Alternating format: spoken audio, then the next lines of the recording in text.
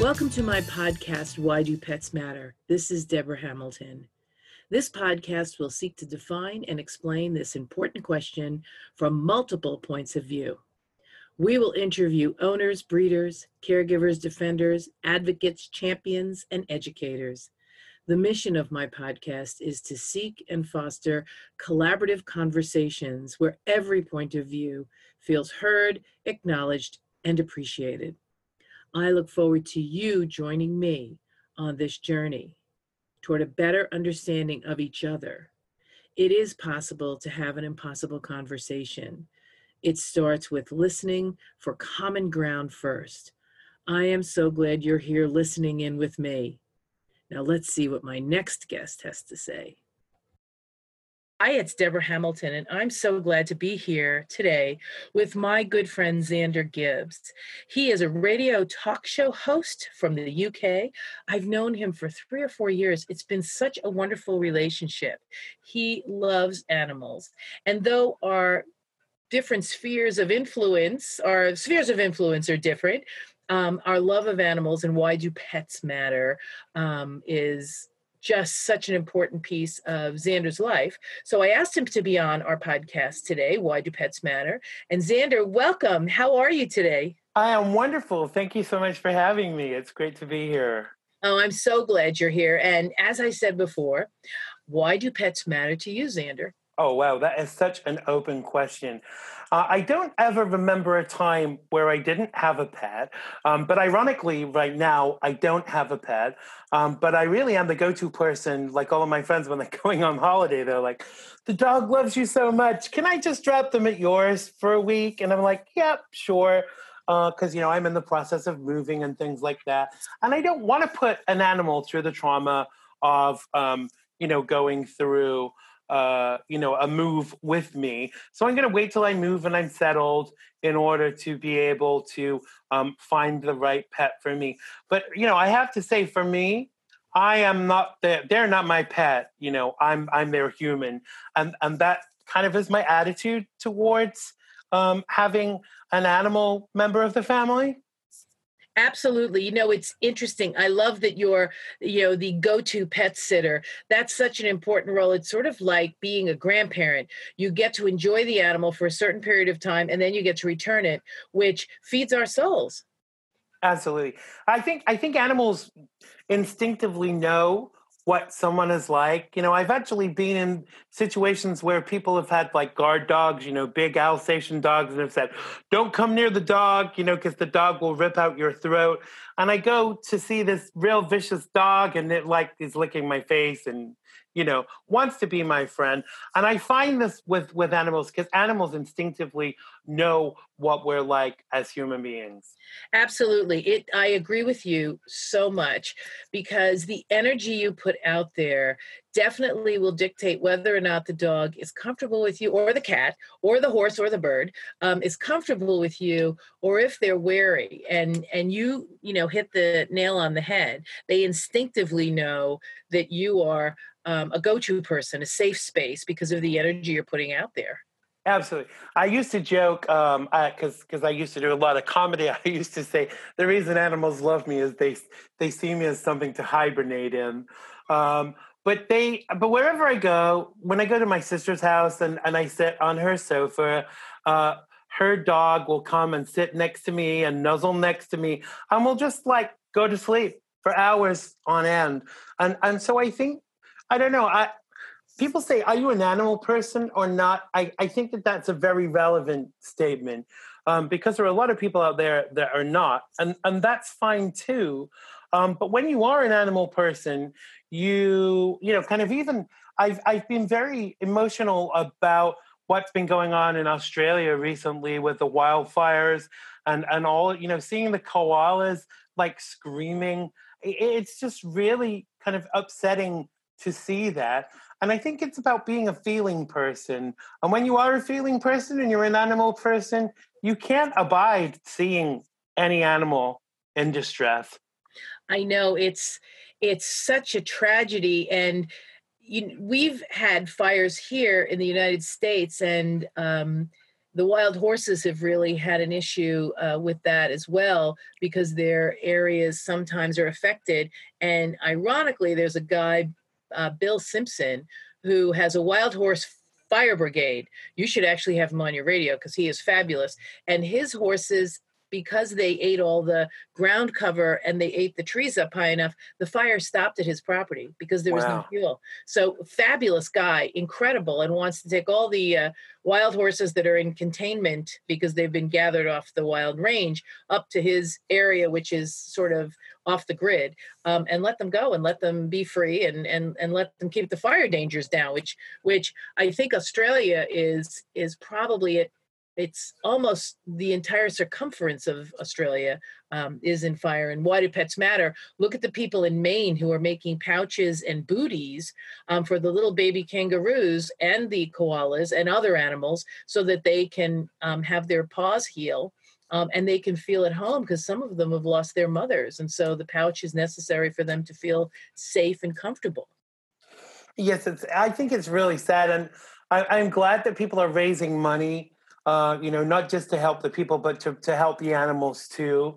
And when I see like every news bulletin that I see with these injured kangaroos, and you see dead animals too, I just feel very frustrated because I feel like there's something I want to do something, and if the only thing that you can do is donate, then I guess that's kind of what you need to do. But I'm hoping they get the wildfires under control very soon because I think the animals have been more affected, the wildlife, than the people. Because there's so much open space in Australia, I think much more than here in the United States. And it's interesting, they just sent a group of California firefighters over to Australia for a 35-day rotation to assist. So we not only are sending money, we're sending pouches and we're sending booties and we're sending our, fire jumpers, which is going to hopefully augment the exhausted fire jumpers that are in Australia right now. Right. Unbelievable. Unbelievable. So let me go back for a minute because you said something that really intrigued me, and I'd love you to talk about it a little bit more because why do pets matter? You referred to yourself as their human, not your pet. So tell me a little bit more about that. Well, I've heard that phraseology a lot, and until you've kind of had animals of your own as an adult, you really don't get that. I don't know. Maybe I'm being unfair to some children because I know a lot of children get that bond. But when my first pet, as an adult, my partner and I, when we lived in London, we went to the Battersea Dogs Home, which also has cats, and we got this cat. And as soon as we saw this cat, who happened to be called Tipsy, which I thought was quite funny because that's another word for stumbling around after drinking too much. A drinker, yes. Yeah. So we bonded immediately with this cat, and we both looked at each other and said, we're not leaving him here tonight. There's no way, because quite often in these animal sanctuaries, you have to go through all these financial testing and this and that. But we were like, no, we want to take him home today. And I think for a lot of people, a lot of unmarried people, a lot of gay people, pets are like their children. I often hear people talking about their fur babies, and I love that terminology. But when we had Tipsy, it was like Tipsy ruled the roost. Not me, not my partner. It was all about Tipsy. He would tell us when he wanted to be fed. He would tell us when he wanted to go out.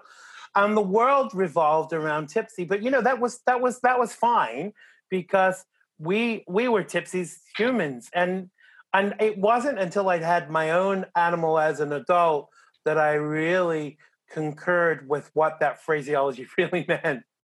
Really, I always say to young people, I do a lot of divorce assistance because I don't do divorces, but I do divorce assistance where there's a conflict over the animal. And most divorce attorneys don't even ask at the beginning whether or not there's an animal involved, and they should, or relationship breakup, because unfortunately the pet doesn't hate the ex. So whoever has the pet often they don't want to share the pet, and yet the pet loved you and your partner probably equally. Right. One maybe more than the other. I mean, in my house, my dogs don't pay any attention to my husband if I'm home. However, if I'm not home, they are all over him and he loves it. So really to be able to share that going forward, not easy, has to be a really open-minded couple who are uncoupling but understand that the dog really or the cat really loves both of them, and if they can see their way clear. And I know the UK probably has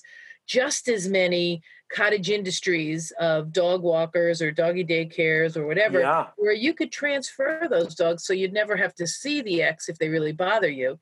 But hopefully your divorce attorney is, or your mediator maybe, is helping you have a happy-ish breakup so that you can at least share this, because you do it with children under the law, but with pets, as you said, they are like your children. And so they're not covered under the law. No court in the land, not in the UK or in the US, is going to enforce a visitation for an animal because they're busy with other things. Right.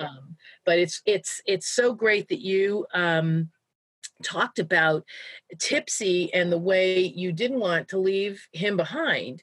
It also creates that sense of responsibility. So when you're in a relationship or out of a relationship, you have to get home from work, right? You have to, Right. in the litter box, you have to walk the dog. Yeah. First priority.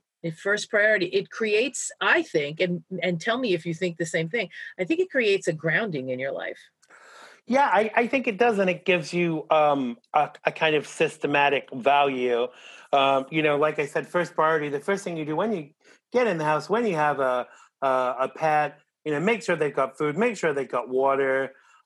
Cats seem to be more independent than dogs because, like, with dogs, they're so pleased to see you, but like Tipsy was like, "Oh, so you're back," kind of thing. But it's interesting you talk about the mediation side of things. When my partner and I split, which inevitably happens with relationships sometimes, we had a very cordial arrangement over Tipsy, and it was almost as if Tipsy was our child. And so when I would go off to America to see friends and family, my ex-partner would come and stay at the house, look after the cat, drink my liquor, as you would expect. Exactly. But Tipsy was not out of his routine as a result of that. So I think some people are mature enough to kind of be able to think about the needs of the animal, which might sound odd to some people, but when it is your fur baby, you want the best for your fur baby. Yeah, you sort of have to take yourself out of I guess the term I want to use is scorched earth. When you're breaking up a relationship, sometimes we're doing that scorched earth policy, but the animals really do suffer when someone takes the pet away. And let me tell you, in my practice, people say, but they treated me so terrible, and why do I have to keep in touch with them? And I never want to see them again. Right. And short of physical abuse, that's a whole different thing that we can talk about. And animals are so susceptible to being manipulated in those kind of situations. But if it's just a regular relationship and you've grown apart and you need to go your separate ways, the animal really would benefit by having both their owners be able, or humans be able to work it out so they could have it. Also, for the other reason, which, we never want to talk about, but if, God forbid, something happens to the animal and you need extra funding to help the animal, if you're not talking to your ex, then why are they going to help you? Right. And if, in fact, something happens to you, the cat would certainly choose your ex over anybody else. For sure. And it's kind of interesting because when we did split, obviously there's, a period of non-contact. Right. I did get a contact to say, can I come and see Tipsy? And first of all, because you're angry, you think, no, you may not come and see. But then when you relent and kind of think about it, I knew that Tipsy missed my ex, and And if the tables were turned, you would want to be able to see Tipsy. Exactly. Right. exactly. And so I always say to my clients, I get it. I don't want to see anybody that I dislike again ever. However, if the tables were turned, would you think this was a good idea not seeing your pet again? And all of them say, well, no. And that's where we sort of start to do the repair. So, Xander, I want to make sure that you and I had spoken before we went live, and you talked about yourself as a change agent. And I know that, animals are absolutely part of your life, but with your radio talk show, your ability to be a change agent is huge. So tell us a little bit more about what that means. Well, I think when you have a platform, however big that platform is, you have to use it. And one of the things we used to do back in the day, we had lots of guests from different walks of life on the show. We had, I can't even think now who it was, but someone on that was involved in rehoming pets in California. So like once a month, I would, in my monthly bulletin, my weekly bulletin, I would put pictures of all the animals they were trying to rehome, the area that it was happening in, and we'd do a segment on the show to do that. Cost me nothing. I was doing some good for animals, and really people loved the ideology of seeing that was happening. So I think change agent might mean a lot of different things to different people. But to me, it kind of means effecting change where you can to help others.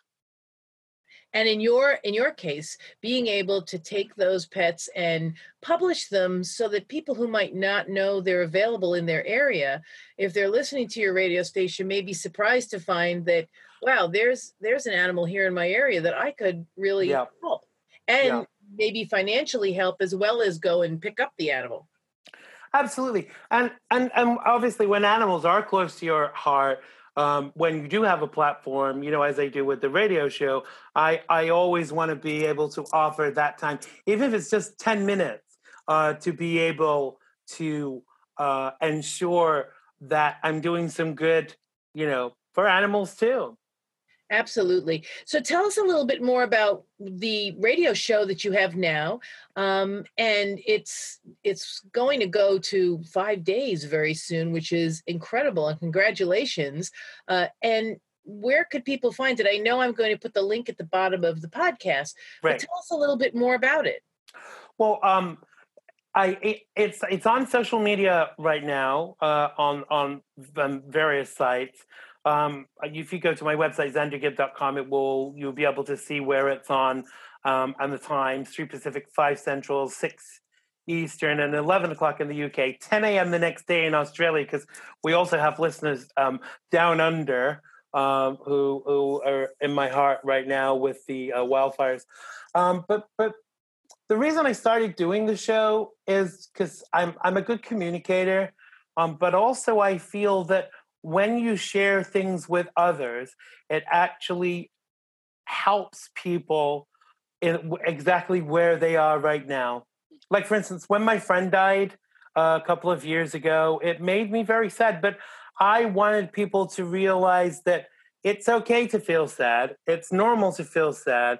And so I would use it as a therapeutic process for not just myself, but for everybody else. Because if I know that if I'm going through something, you can bet your bottom dollar that a lot of the fans of the show were experiencing that at that very time too. And even if Um, they had experienced it before, it would help them. yes, yes, absolutely. Because I think we learn and grow not just through the things that we experience, but the experiences of others too. Absolutely. And you probably gave them at least some solace that, other people feel the way I feel. Or if this ever happens to me, I have some tools now to cope. Right.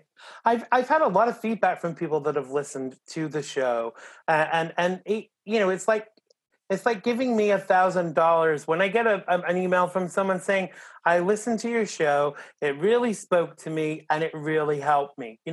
That to me that's kind of like money in the bank. Do you know what I mean? Oh, absolutely. Because when you get positive feedback, it really stokes you to continue to work as hard as you do to prepare for the show, to get great speakers, and to really have a civil discourse on the show so people keep tuning in, because you don't want to turn people off. You want to be able to keep people there who both agree and disagree, so that you can learn from people who might not agree with you, offer them new information, and also help people who have that information feel confident. Absolutely, because when people often say to me when I'm interviewed, "Who is your show for?" Is it for men or women or gay people, straight people, Republicans, Democrats? My show is for everybody. I want everybody to be able to come along and get something from it, and not actually feel that it's segregated in any way, shape, or form. Because I want everyone to feel they can be entertained and educated by the Xander Gibbs Show.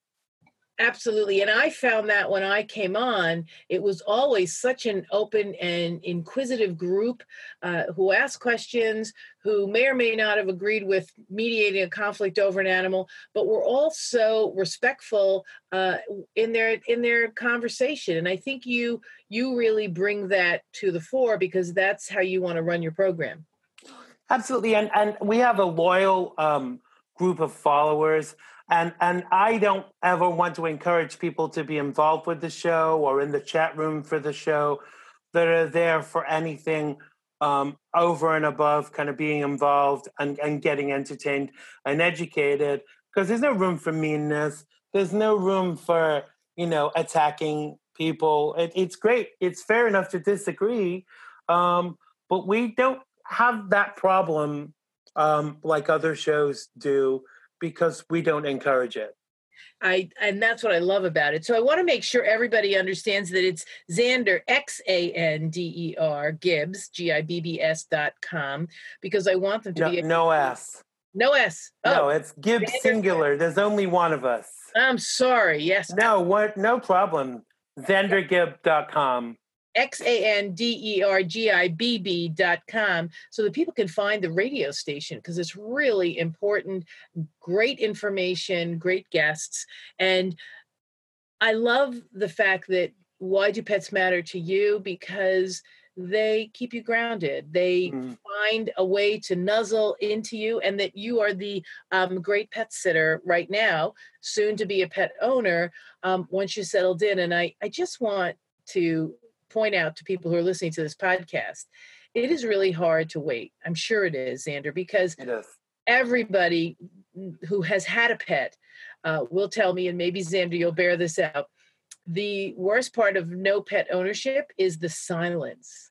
You don't hear the nails on the floor, you don't hear the tinkle of the collar chain or whatever.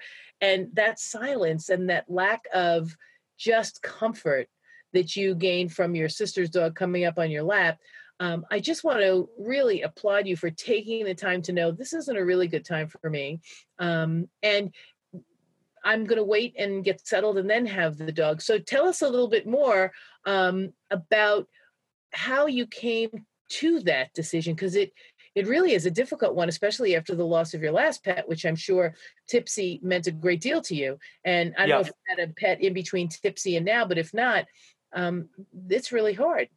It is really hard. I think quite often people are restricted by where they live, by the rules of their landlord, whether they can have pets or not. And the last couple of places I've lived, I've not been able to have a pet because the landlord has not felt that it was appropriate. But then when you finally get in a position where you can do that, I really wasn't well enough to have a pet a couple of years ago. And then when you get in the position to be able to do that, and then you're going to be transitioning again, going to a different city and to a different house. I would love to have a pet right now. I love that when you're eating dinner and they come and nuzzle next to you and look at you and they're like, please give me some. I've never been fed before, kind of thing. And when you wake up in the morning and they jump up on the bed and they just give you that first kiss of the morning and let me out now because I've been crossing my legs for 2 hours. Don't you know that? That's right. Waiting for you to get home or get up, either one of the two. Exactly. But I am prepared to wait for that because I don't want to put a dog through that hell of moving, because you know yourself, it's hard enough moving, when it's just people, but when it's animals as well, and it's a kind of like a cross country move, you can't put a dog through that if you have the opportunity not to. If you've already got them, you don't have a lot of choice. Oh, no, you're absolutely right. So that's such a considerate way to think about waiting for an animal, being the pet sitter for all, so that you can have animals intermittently. It's like the grandchildren kind of thing. Yeah. And I'm so grateful that we had you here today for Why Do Pets Matter? What's the one thing that really resonates to you on Why Do Pets Matter to you? I think that pets don't care what you look like. They don't care how fat or thin you are, what color your skin is, who you love, who you don't love, what your politics are. They give you this level of unconditional love. And while I see a lot of people out there that are really they want a designer pet, they want this. I'm happy to rehome a pet, and I think a lot of more people. I wish they would go that way too, because it's actually about giving a home to a being, and making them part of your life, not making them another accessory. But that's just me. Yeah, well, it's really interesting you said that. So I love the fact that you say they accept everyone.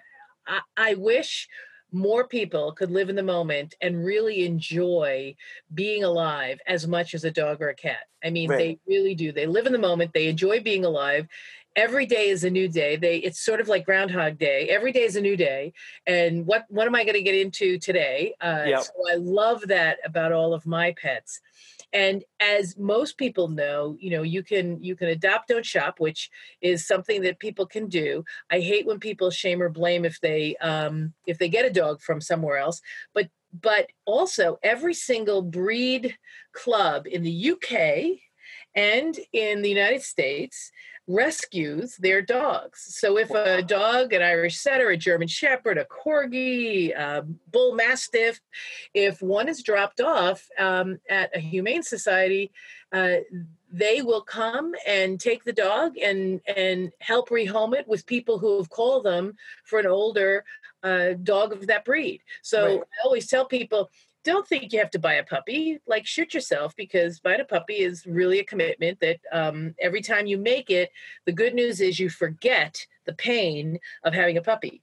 Right. I, Because, you know, I want to just go back onto something you said. You said about not shaming people for right. getting, but there's a reversal of that too, because I've already had people saying to me, "Oh, you're not going to buy a dog," and I, I, I I don't get that either. I don't want to Nope. shame people for buying their dog, but don't shame me for wanting to rehome an You are animal. absolutely right. So it's real. I'm so glad you pointed that out, because it wasn't meant as shaming No, just that. It's perfect. So I don't want anybody to tell me I can't have a designer dog, I can't have a purebred dog, I can't have a recycled dog, or a dog that needs a home because their owner died, or it got away and it's in a rescue, or what. right, I want to get the dog that fits my lifestyle, that really speaks to me, and whatever that dog is, let's just allow people to have it. I always, feel a little bad for people who buy a dog, and then somebody says, "You didn't rescue a dog," and they go, "No, yeah, I did. I rescued it." And I'm like, "No, you didn't. That's a purebred dog. It's a puppy." yeah, We should all, because you and I have talked about this. Choice is key. If I want to adopt a dog, I want to adopt a dog and not have anybody tell me, "Are you kidding? Do you know what kind of trouble you're adopting? yeah, You don't know what its history is. You don't know if it's healthy. You don't know anything about it." Well, I'm willing to take that risk. right, And that's the life I want, and that's the dog I want. I want to rehome something that's already here. But if people, want to rehome and rescue a dog, and they want to know, well, I'd really like a dog that's small, I'd really like a dog that's this. If they want certainty, then they can go to the breed clubs in the UK or the USA and find the rescues that need homes, because people don't just throw away mixed breed dogs. They throw away everything when they get tired of it. Right. And after Christmas, I saw a bulletin on the news, the local news today, saying I can't remember what the statistics were, but every an hour and a half, I think it was, that 4 dogs are dumped, and Yep. and I'm like, oh God, this infuriates me. Don't get a pet unless you're sure you can keep that pet for the duration. And if you can't, yesterday we had a map plan where you made a plan where the pet would go if something happened to you. So that's, that's always the secondary thing. Is the first thing is you Right. keep it forever. And then the second thing is you make a plan for where it would go if something happens to you, if you get sick, if you die, or God forbid, you lose your job, you lose your home, whatever, because we all know catastrophes happen and we have to be sensitive to that. And so making a plan for the pet so that it goes somewhere, like you said, if your sister was going away or God forbid something happened to her house, she knows, well, I'll just drop the dog off with Xander because he'll watch it until I find something new. Right. That is something that people really need to think about proactively. The people in Australia, if they can think about where they can go. I do talks all the time in California, Xander, where the fires are, because people who own horses don't make a plan for what to do when the fire is coming down the hill. And I said, the fire was 20 miles away. I get it. The wind shifted. Now it's a mile away. You need to talk about, and I hate to be gloomy. Plan of action. But you need to have a plan of action so that you can remove all your horses, because you'll get the first 2 down the hill, but you might not be able to get back. Right. And you will be really destroyed. I mean, terribly destroyed. So I am so glad you're here. I'd love to have you back sort of in, a month or 2 or 3 to hear I would love to. Going. And I am so glad you are here. Why Do Pets Matter to Xander Gibb. I am so thrilled. And we'll see you again next week. This is Deborah Hamilton on Why Do Pets Matter. You've been listening to the podcast, Why Do Pets Matter? This is Deborah Hamilton. Do you have a great idea or guest or topic that you'd like me to cover? Write me at hamiltonlawandmediation.com or email me at whydopetsmatterpodcast@gmail.com. Until next week, our pets do matter. Thank you for being here with me.